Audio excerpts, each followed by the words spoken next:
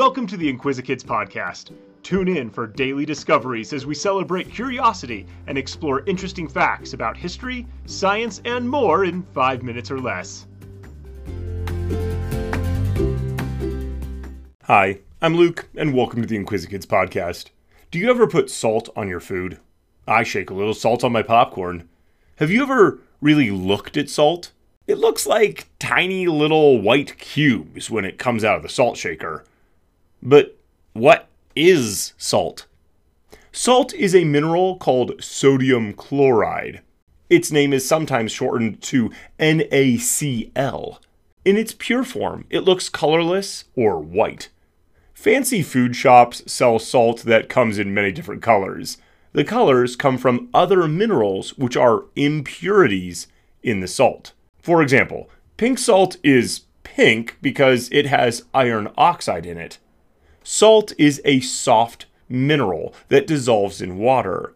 Much of the world's salt is found in the oceans. Seawater contains between 1 and 5% salt. The water can be evaporated and the salt separated out. This makes the water drinkable, and it makes the salt dry and usable. Salt can also be found underground, and it is mined in many places all over the world. Rock salt, also called halite, is collected from underground mines, ground up so that all the pieces are similar sizes, and then an anti-caking ingredient is added so that it doesn't reform into one giant block.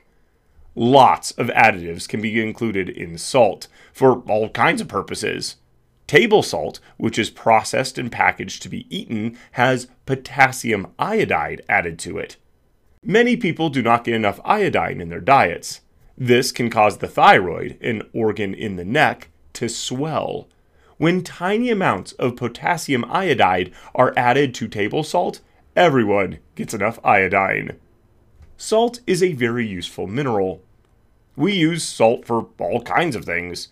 We put salt in our food to give it flavor, and we use it to preserve foods too. Meats like fish and ham can be packed in salt to dry them out. Dried meats last much longer than fresh meat without spoiling. When dried meat is ready to be eaten, they need to be soaked in water before they are cooked to remove the salt. Salt is used in brine to make pickles and other canned vegetables too. We use salt to soften animal skins when making leather, and to soften water with harder minerals in it. Salt is a necessary ingredient when making baking soda, chlorine for swimming pools, and hydrochloric acid.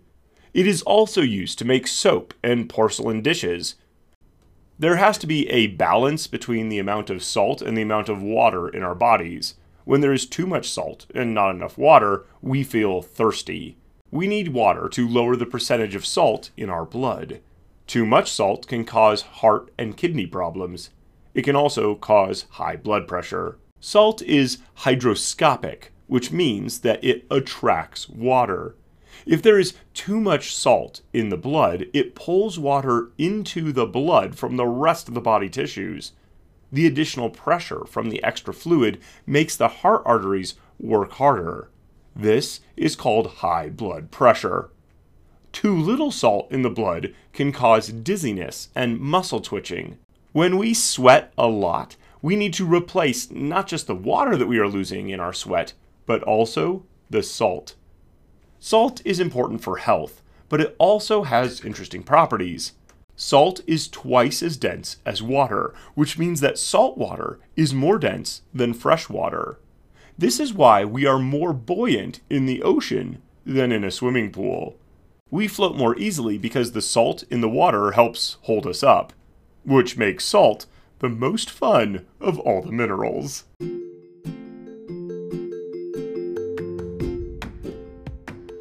Thanks for tuning in to the Inquisikids podcast. If you want to see the sources we used for this episode or send us some listener mail, you can find links in the episode description.